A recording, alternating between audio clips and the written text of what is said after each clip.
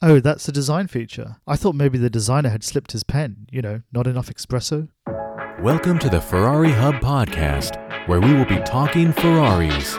And now your host, Andy Rasul.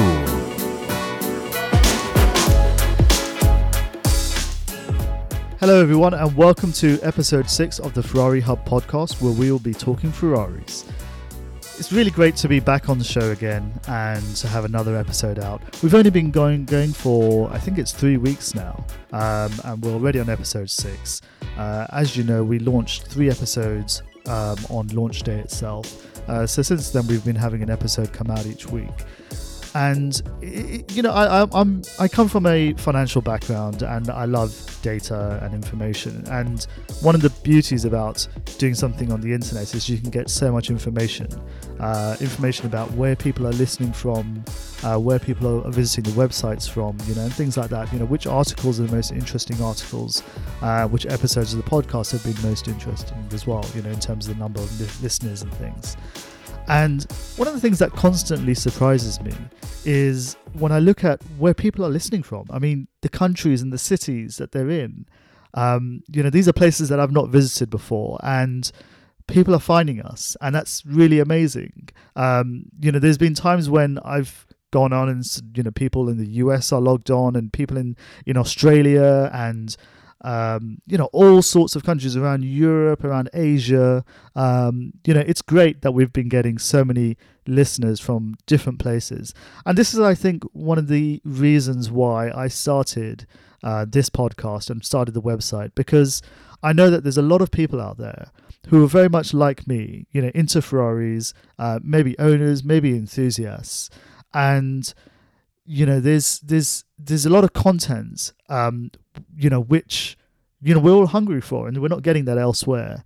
And it's not to sort of take anything away from the other forums and other news sources and information sources out there, but there wasn't really something that satisfied my need. And the feedback that I've been getting has been coming back, just as strong as well. And so saying, it's a great idea, really love the content that you're putting out. So I'm getting emails. I mean, one such email that I received the other day was from a chap in the US called Michael. So Michael, thank you very much for reaching out to me, and for the others who have reached out for me as well, to me as well.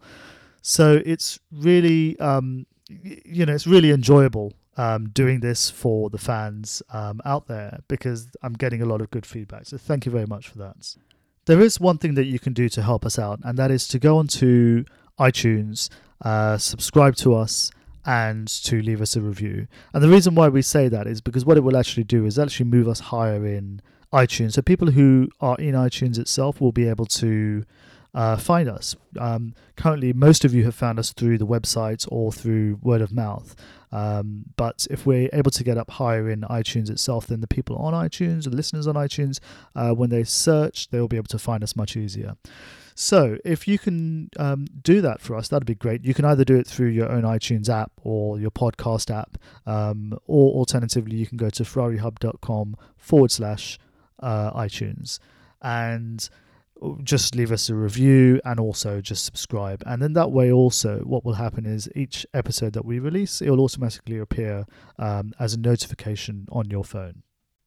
We've been writing a lot of articles on the website, so now we have articles which go up daily on the website itself. And the only reason why it doesn't go up daily, if it doesn't, is because the writers have written it and I haven't had a chance to review and edit it. But I'm trying to get better at that. So, if for any reason on a day we miss it, please don't beat me up about it. But we've had a lot of new articles go on. We had an article go live yesterday on the 360 Transtradale. On Monday, we released an article to do with it was one of our Drool articles, and that vehicle in particular that we selected was a beautiful 458 Speciale, which is for sale in a UK Ferrari dealership. And the reason why we chose that car was when you have a look at the car, it's an amazing specification. It's in a color that I would not normally associate as one of the colors I would go for in a 458 Speciale. It's in Nero, which if you're not familiar is black. But there's something special about the way that car has been spec'd. And especially when you get to the interior. I won't say any more than that, but you've got to check it out. The interior is just beautiful. So that you know, those articles are doing really, really well. Today, obviously, is Wednesday. It's the day that we launch our podcast, and we have the show notes which go up. So if you want to see the show notes for this episode, and trust me, you want to see the show notes for this episode, you just go to ferrarihub.com/EP6. And the reason why I say check out the show notes is because today's interview is with the curator from the London Design Museum, where they are exhibiting an exhibition called Ferrari Under the Skin. So in today's episode, I'll be interviewing Andrew Newham, who's the creator, and we talk about the exhibition itself, the cars on display, the design techniques that have been used, and it's a really interesting exhibition, and it's a really interesting podcast episode as well. So when you go to the exhibition itself, you might not necessarily appreciate all the detail, and this exhibition itself was 2 years in the making, more than that, to actually put the whole exhibition together. And Andrew goes into a lot of detail around what that entailed, and the vehicles, and how they were selected, and the significance of the vehicle, the significance of the design techniques. It's really, really fascinating interview. So we'll be starting the interview in a moment. Before we get into this week's episode, I just want to thank our sponsor for today. They are Supercar Italia. They're based in Biggin Hill in Kent, right by Biggin Hill Airport. They specialise in servicing, repairs and bodywork for Ferraris, Lamborghini and Maserati, as well as all types of supercars. They combine over 60 years technical know-how. They don't just work on the new cars, but they're also very familiar with the old cars as well. Having been around their workshop, I've seen them working on the new 458s, right down to the old 365s and older cars than that. And they can do anything from a simple oil change on a vehicle to a full restoration. And if you are a foreign buyer and want to do a pre-purchase inspection on a car, they can arrange for the vehicle to be transported to their workshops and carry out a full inspection for you, whichever country you're based in. In their words, they are as passionate about the work on your car as you are about owning the car and driving the car. So if you want more information, check them out at supercaritalia.co.uk. Now on to the show. Welcome everybody to the show. I have a special guest on the line. His name is Andrew Newham, and he is the curator for the Ferrari exhibition that's currently taking place in London at the Design Museum. The exhibition is called Ferrari Under the Skin. Andrew, welcome to the show. Good afternoon. Good afternoon, Andrew. Well, I visited the show on Tuesday, and I was one of the lucky few to get a first look at the exhibition itself. And I have to say, I was completely blown away by the exhibition. I've been to a number of Ferrari exhibitions in the past, in Modena as well, where they have two museums in Modena. And I would say that the quality of this exhibition is as good as the quality of those exhibitions. So it's a real credit to yourself and the team. Well, that's a fantastic recommendation. Thank you so much. And I'm glad you enjoyed it. Yes, no, absolutely. I mean, there's so much on display. But let's start with a little bit about yourself, first of all. Can you just give us a bit of a background to who you are and what it is that you do? Well, I'm a long-term curator in subjects of history of technology and science, particularly at the Science Museum. Mm-hmm. And I've been the guest curator at the Design Museum for the Ferrari exhibition. Right. Or I should say the guest co-curator with my colleague Gemma Curtin, who is a permanent staff member at the Design Museum. Yes, I did actually I briefly met Gemma on Tuesday, but didn't actually get to have a full conversation with her because, as with yourself, you were surrounded by a lot of press and TV, so it was very difficult to sort of have full conversations. But and so you're normally based at the Science Museum in London, is that correct? I'm keeper emeritus at the Science Museum, which means. Right. Okay. And your focus in particular is in design, is it? History of technology and design, and with a very strong interest in transport technology and transport design. Right. Okay. Well, this particular topic, with Ferrari, with the Ferrari exhibition, is something of particular interest, obviously, to us. But how did you become involved in it, and sort of how long did the actual project take to actually go from that initial idea to the exhibition as it is now? It's been a long haul. I think in 2014, Ronald Stern, an eminent collector of Ferrari memorabilia, archival material, and so on, approached the Design Museum and suggested that material would make an excellent exhibition. Then I think the trajectory was that the director, Dejan Sujuk, asked me, and we know each other well,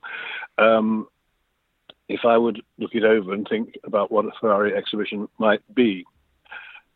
From there, I also met Ron, looked at the material, and we were sure that would be a wonderful element for the exhibition, but we wanted to make it broader. So we wanted to use Ronald's archival material, but also to look particularly at design. I mean, after all, it is the Design Museum, and to justify itself, it had to be a deep study of the techniques and the history of automotive design, as well as a fabulous exhibition of Ferrari cars. Yes. So we ended up with really three elements: the study or a look into the archives, which reflect on Enzo Ferrari's life and work. Mm-hmm.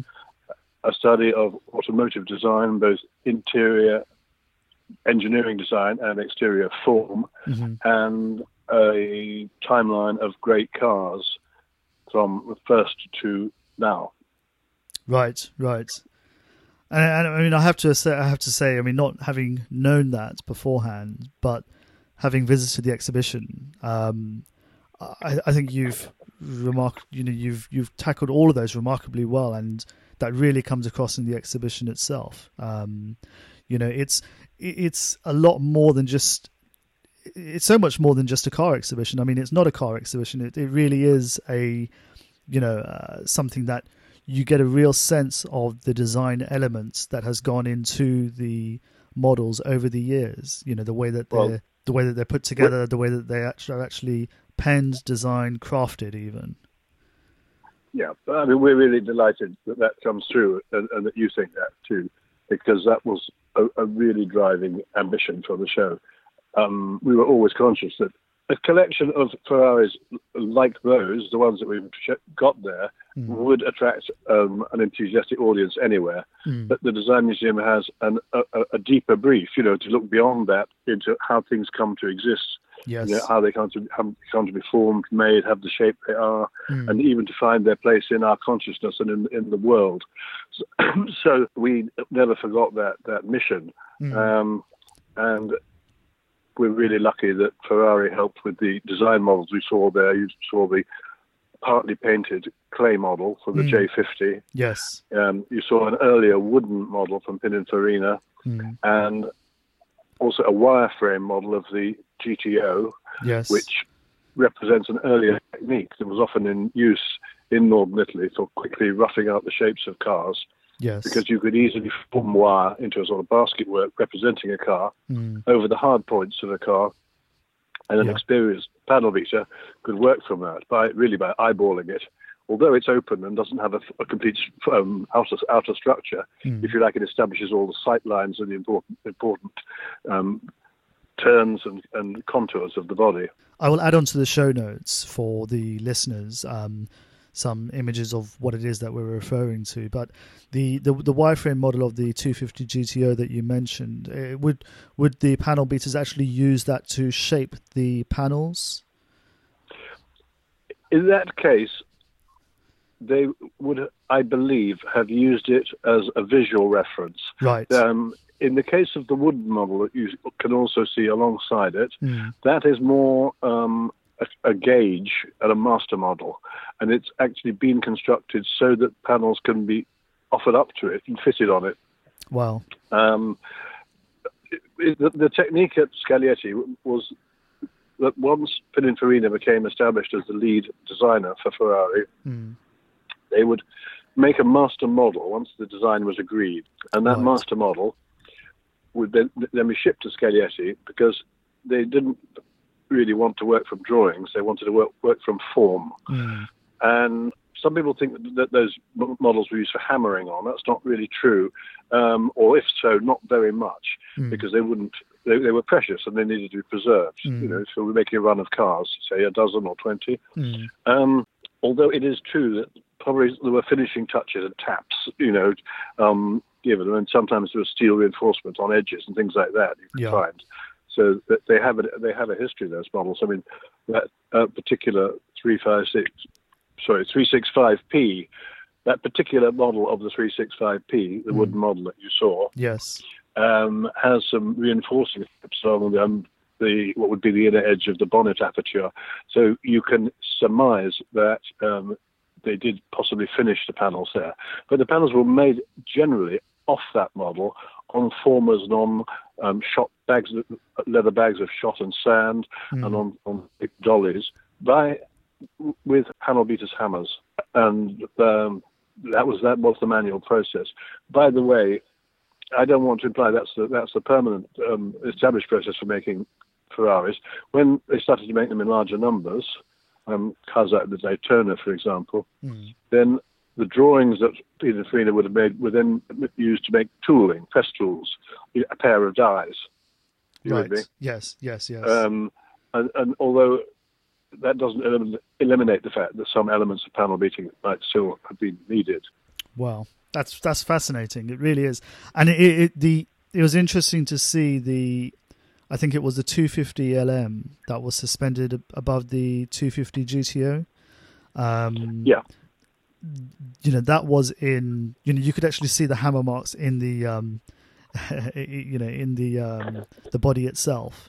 That was an unpainted body, and you can actually see sort of how that had been shaped. And of course, this back in the day was how things were done. And cars that get restored now, they have to go through that same process. That's right, and those skills still exist. Yes. Not just in Northern Italy, but in Britain too. So that's one of the fascinating things. I don't know if I'm sure you did see the wooden buck for the 156 Shark Nose. Yes. That was further around the exhibition. Yes. And that represents the same technology that we were talking about with the Pininfarina wooden model. It's a later construction, and I believe it was made to assemble the car that Chris Rea had specially built, because no 156s remained. But it's still the traditional technique, and the body shell was built by there. Yes. No, because as you mentioned, I mean, the originals over time have all been lost, really. And you mentioned earlier about the Ferrari J50 that was on display as well, and that was a fascinating car. And for people who are not aware, the J50 is a car that was produced for the Japanese market, I think, to celebrate the 50th anniversary of Ferraris in Japan. Is that correct? That's right. Yes. I think only 10 models, only 10 examples were made. Yeah, and it's one of those cars that I never thought that I would ever get to see, just simply because they were all sold into Japan and are part of collections now. But seeing the clay model of that was fascinating. Having sort of the half unfinished in clay and half of it painted. Well, that is a real coup, I think, for the Design Museum, because we always were clear we wanted to show a clay model. The fact that it was the J50 was a bonus, but we would have obviously been happy with any model of any fairly recent car. Yeah. But what we wanted to show there was the technique of clay modelling, and there's a fantastic film which Ferrari were generous enough to assist with. Yes. With Flavio Manzoni, head of design, talking about the design process and the design philosophy, and Bob Quinn, who's head of the modelling department, showing the techniques of modelling and taking you through the process, even showing the tools and the way they're used on the clay. And I think that's the first time that sort of information has ever been shown in an exhibition, certainly in the UK, as far as I know. Yes, I think it is. I mean, I've been to a number of exhibitions, as I've mentioned in the past, but nothing really on this sort of level. The only things I can compare it to is what I've seen in Modena, at the Ferrari Museum and at the Enzo Ferrari Museum as well. And they're quite different. Yeah. As I said, we have a particular agenda, so that was why we were keen to delve into the private world of car design and car design technique. And it's a personal interest of mine anyway, but it seemed an ideal place to do it and an ideal opportunity to do it. Yeah.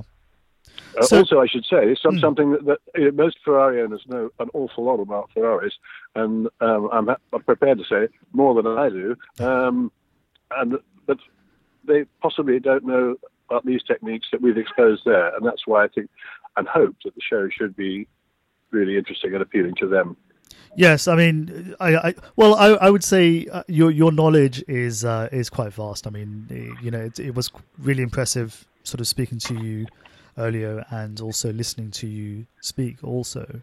And I think, as with a lot of Ferrari owners, some may know particular things about the model that they own or model that they're looking to purchase, but there's probably only a handful of people who know the broad knowledge of different models and techniques and things like that. So what I know, I am in great part to the help and friendship of Ronald Stern and his archivist Nathan Beale. Right. It's been a learning curve for me too. I was probably more interested in the general industry, in mass market cars and the way they came about. I wrote a biography of Alec Sigonis, for example. One of the things that I guess it's one of the things that I know already, but seeing it in the exhibition sort of really hit the points home, was the cars on display. We had everything from the very first to the very recent, the LaFerrari Aperta, and a number of cars in between.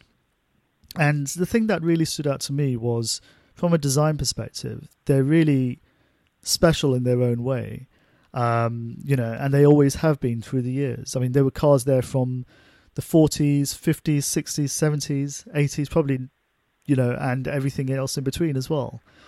What, from your point of view, I mean, what makes the design of Ferrari so special? I mean, why is it that this one manufacturer has been able to continuously design cars that have, 20, 30, 40 years later still looked as impressive as they did the day that they came out?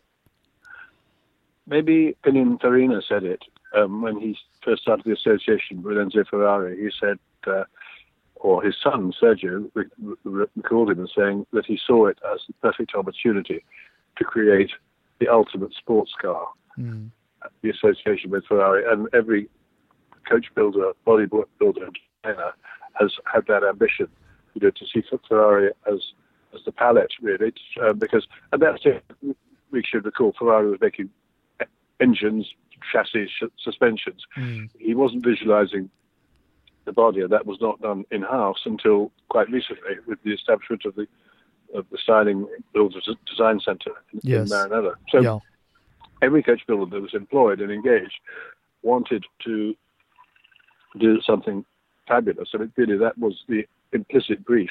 So when you look at the 166mm by Touring, fabulous Marchetta, that was the first Ferrari owned by Gianni Agnelli, subsequently head of Fiat.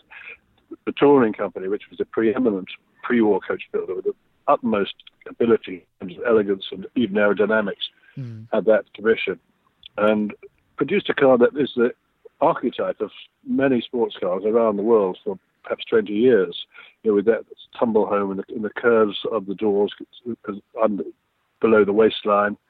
You can see it echoed in things like Corvette and even Austin Healey. So it was immensely influential. But very few of the other cars have the incredible integrity and, what should I say, tautness of that touring body. Then if you move on to things like the 250 short wheelbase, you see the hand of Pininfarina and a different style, a different aesthetic, partly through the change of the design house, but also through the passage of years. People's eyes change, forms change, patterns change, what you see in the street changes, and this is all mixed together in the designer's mind in some subtle way. If we think about a car like the 250 short wheelbase, and there's a wonderful example from Sterling Moss at Goodwood in 1960 in the exhibition, you can see a quite different aesthetic. That's partly because of the change of the design house and the designer, but also the passage of years. People's aesthetic consciousness changes. The fashions they see in the street, the shapes that are around, are changing all the time, and this makes a kind of gestalt that designers can't explain, but they can sense and see, and that is translated into new forms. It's almost like the change in language and slang. No one knows where they come from. The phrases spread, but they come and they go, and things are very much of their time. But when they're really good, they last forever.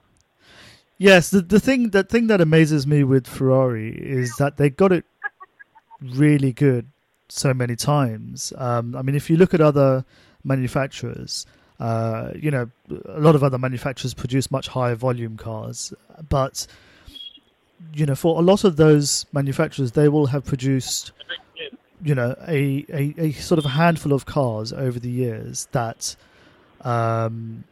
look good. But with Ferrari, you can almost sort of pick out 200 cars that look beautiful, and that's the thing that really grabs me when I look at the design side of it. I think it's because, as we discussed earlier, it was an aspiration to design for Ferrari.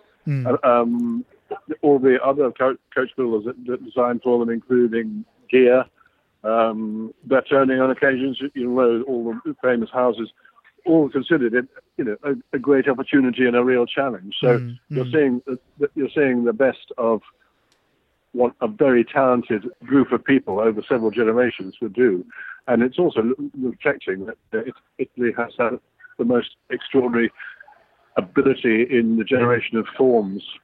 And as I said, you can see that going back into the 30s with the work of houses like Touring and Zagato. Yes.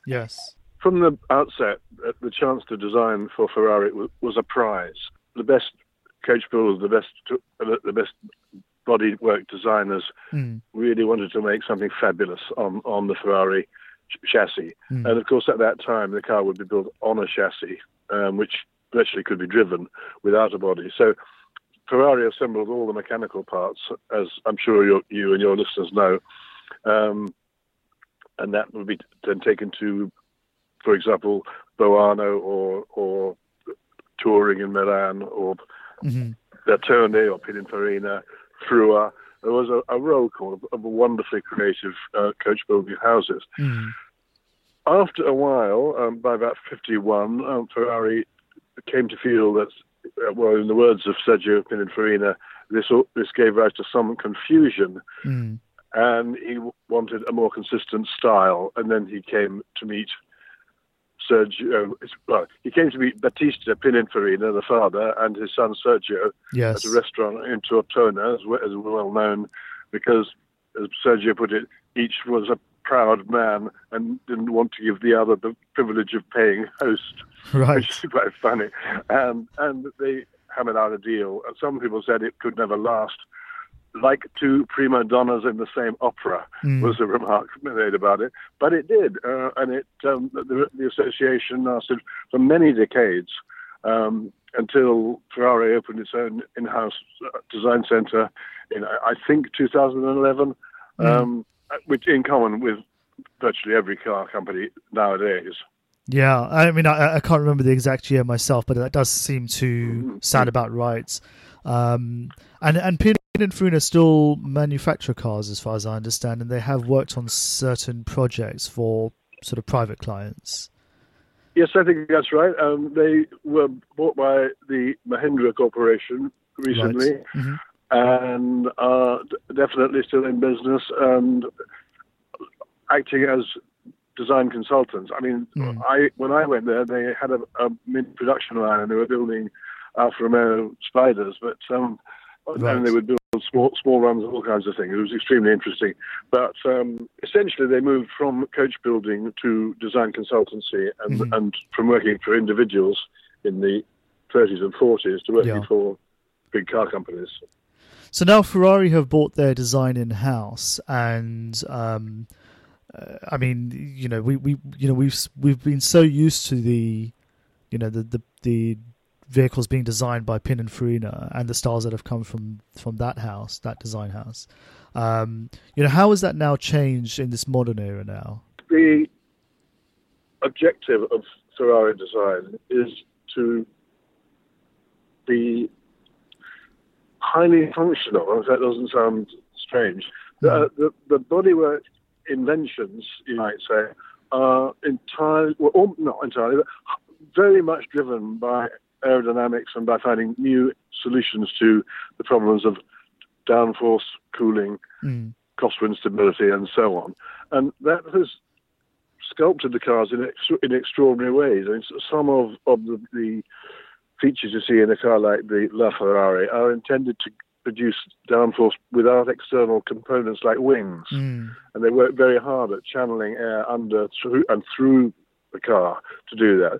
So in a way, the new and latest and most advanced aerodynamics for the incredible performance that the cars have got has given the designers almost a new modeling tool. Yeah.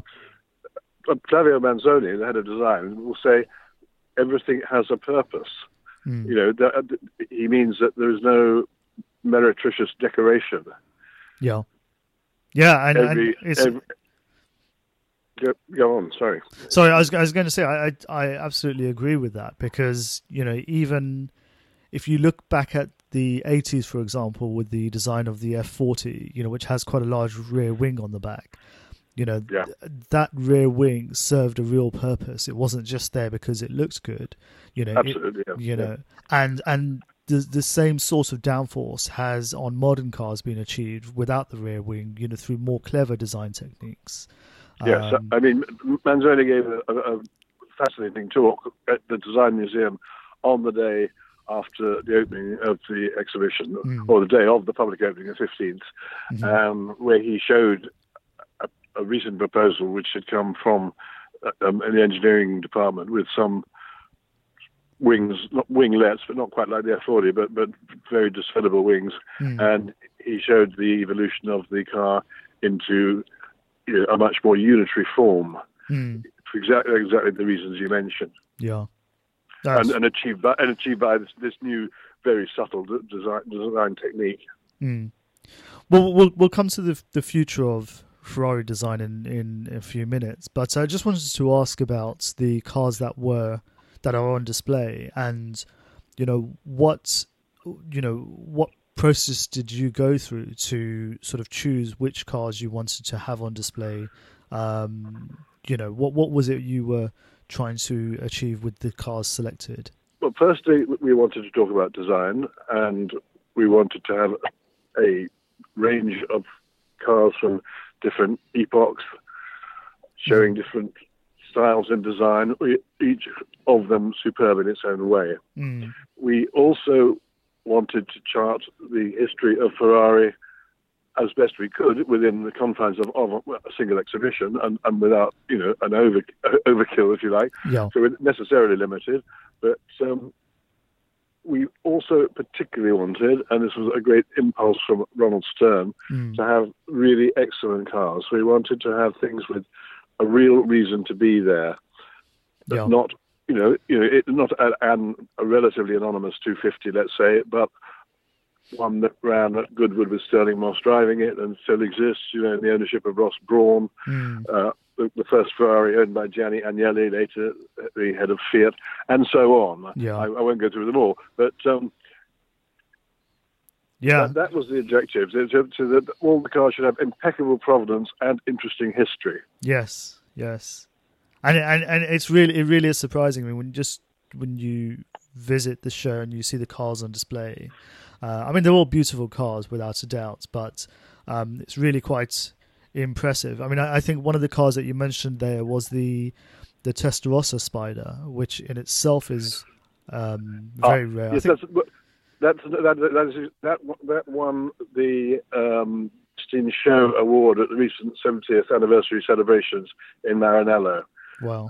And you possibly know it was a special commission for Gianni Agnelli to celebrate one of the anniversaries of his chairmanship, and it was made as a drop head, which when of course the regular car was not. So it was an entirely new project, masterminded by Leonardo Fioravanti, who you'll be well acquainted with.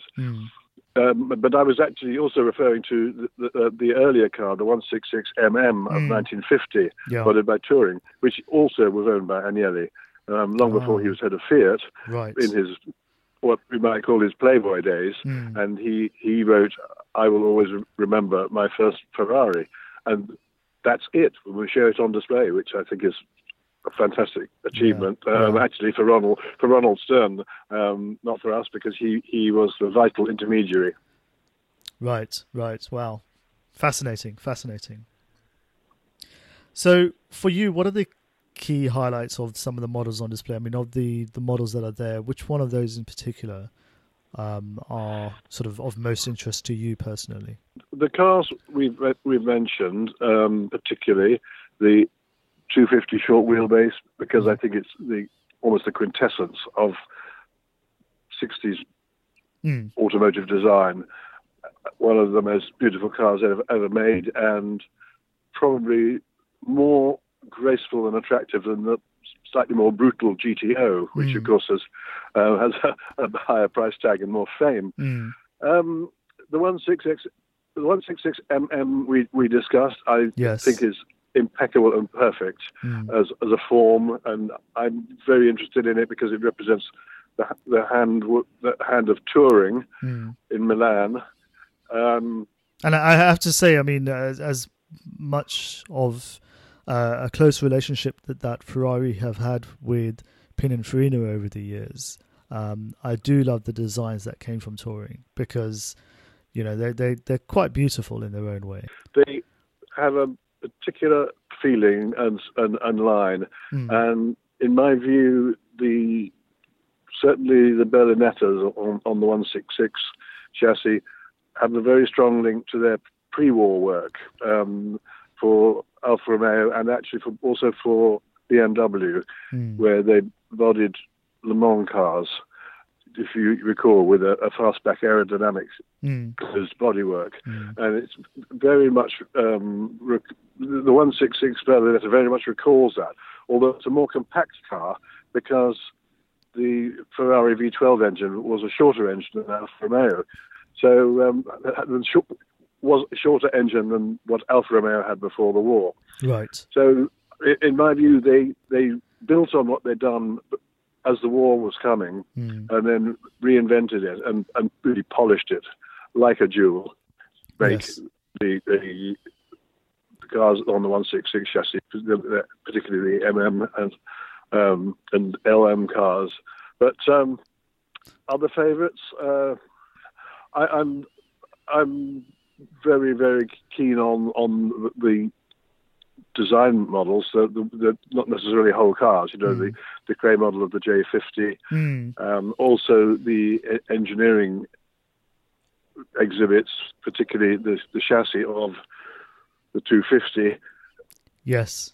Prepared for the museum by David Cottingham and DK Engineering. Right. So you can see all the mechanical parts of a Ferrari together, ready to go, ready to be bodied, and immaculately restored. And it was selected in order to make the point that under the skin, everything on a Ferrari is special.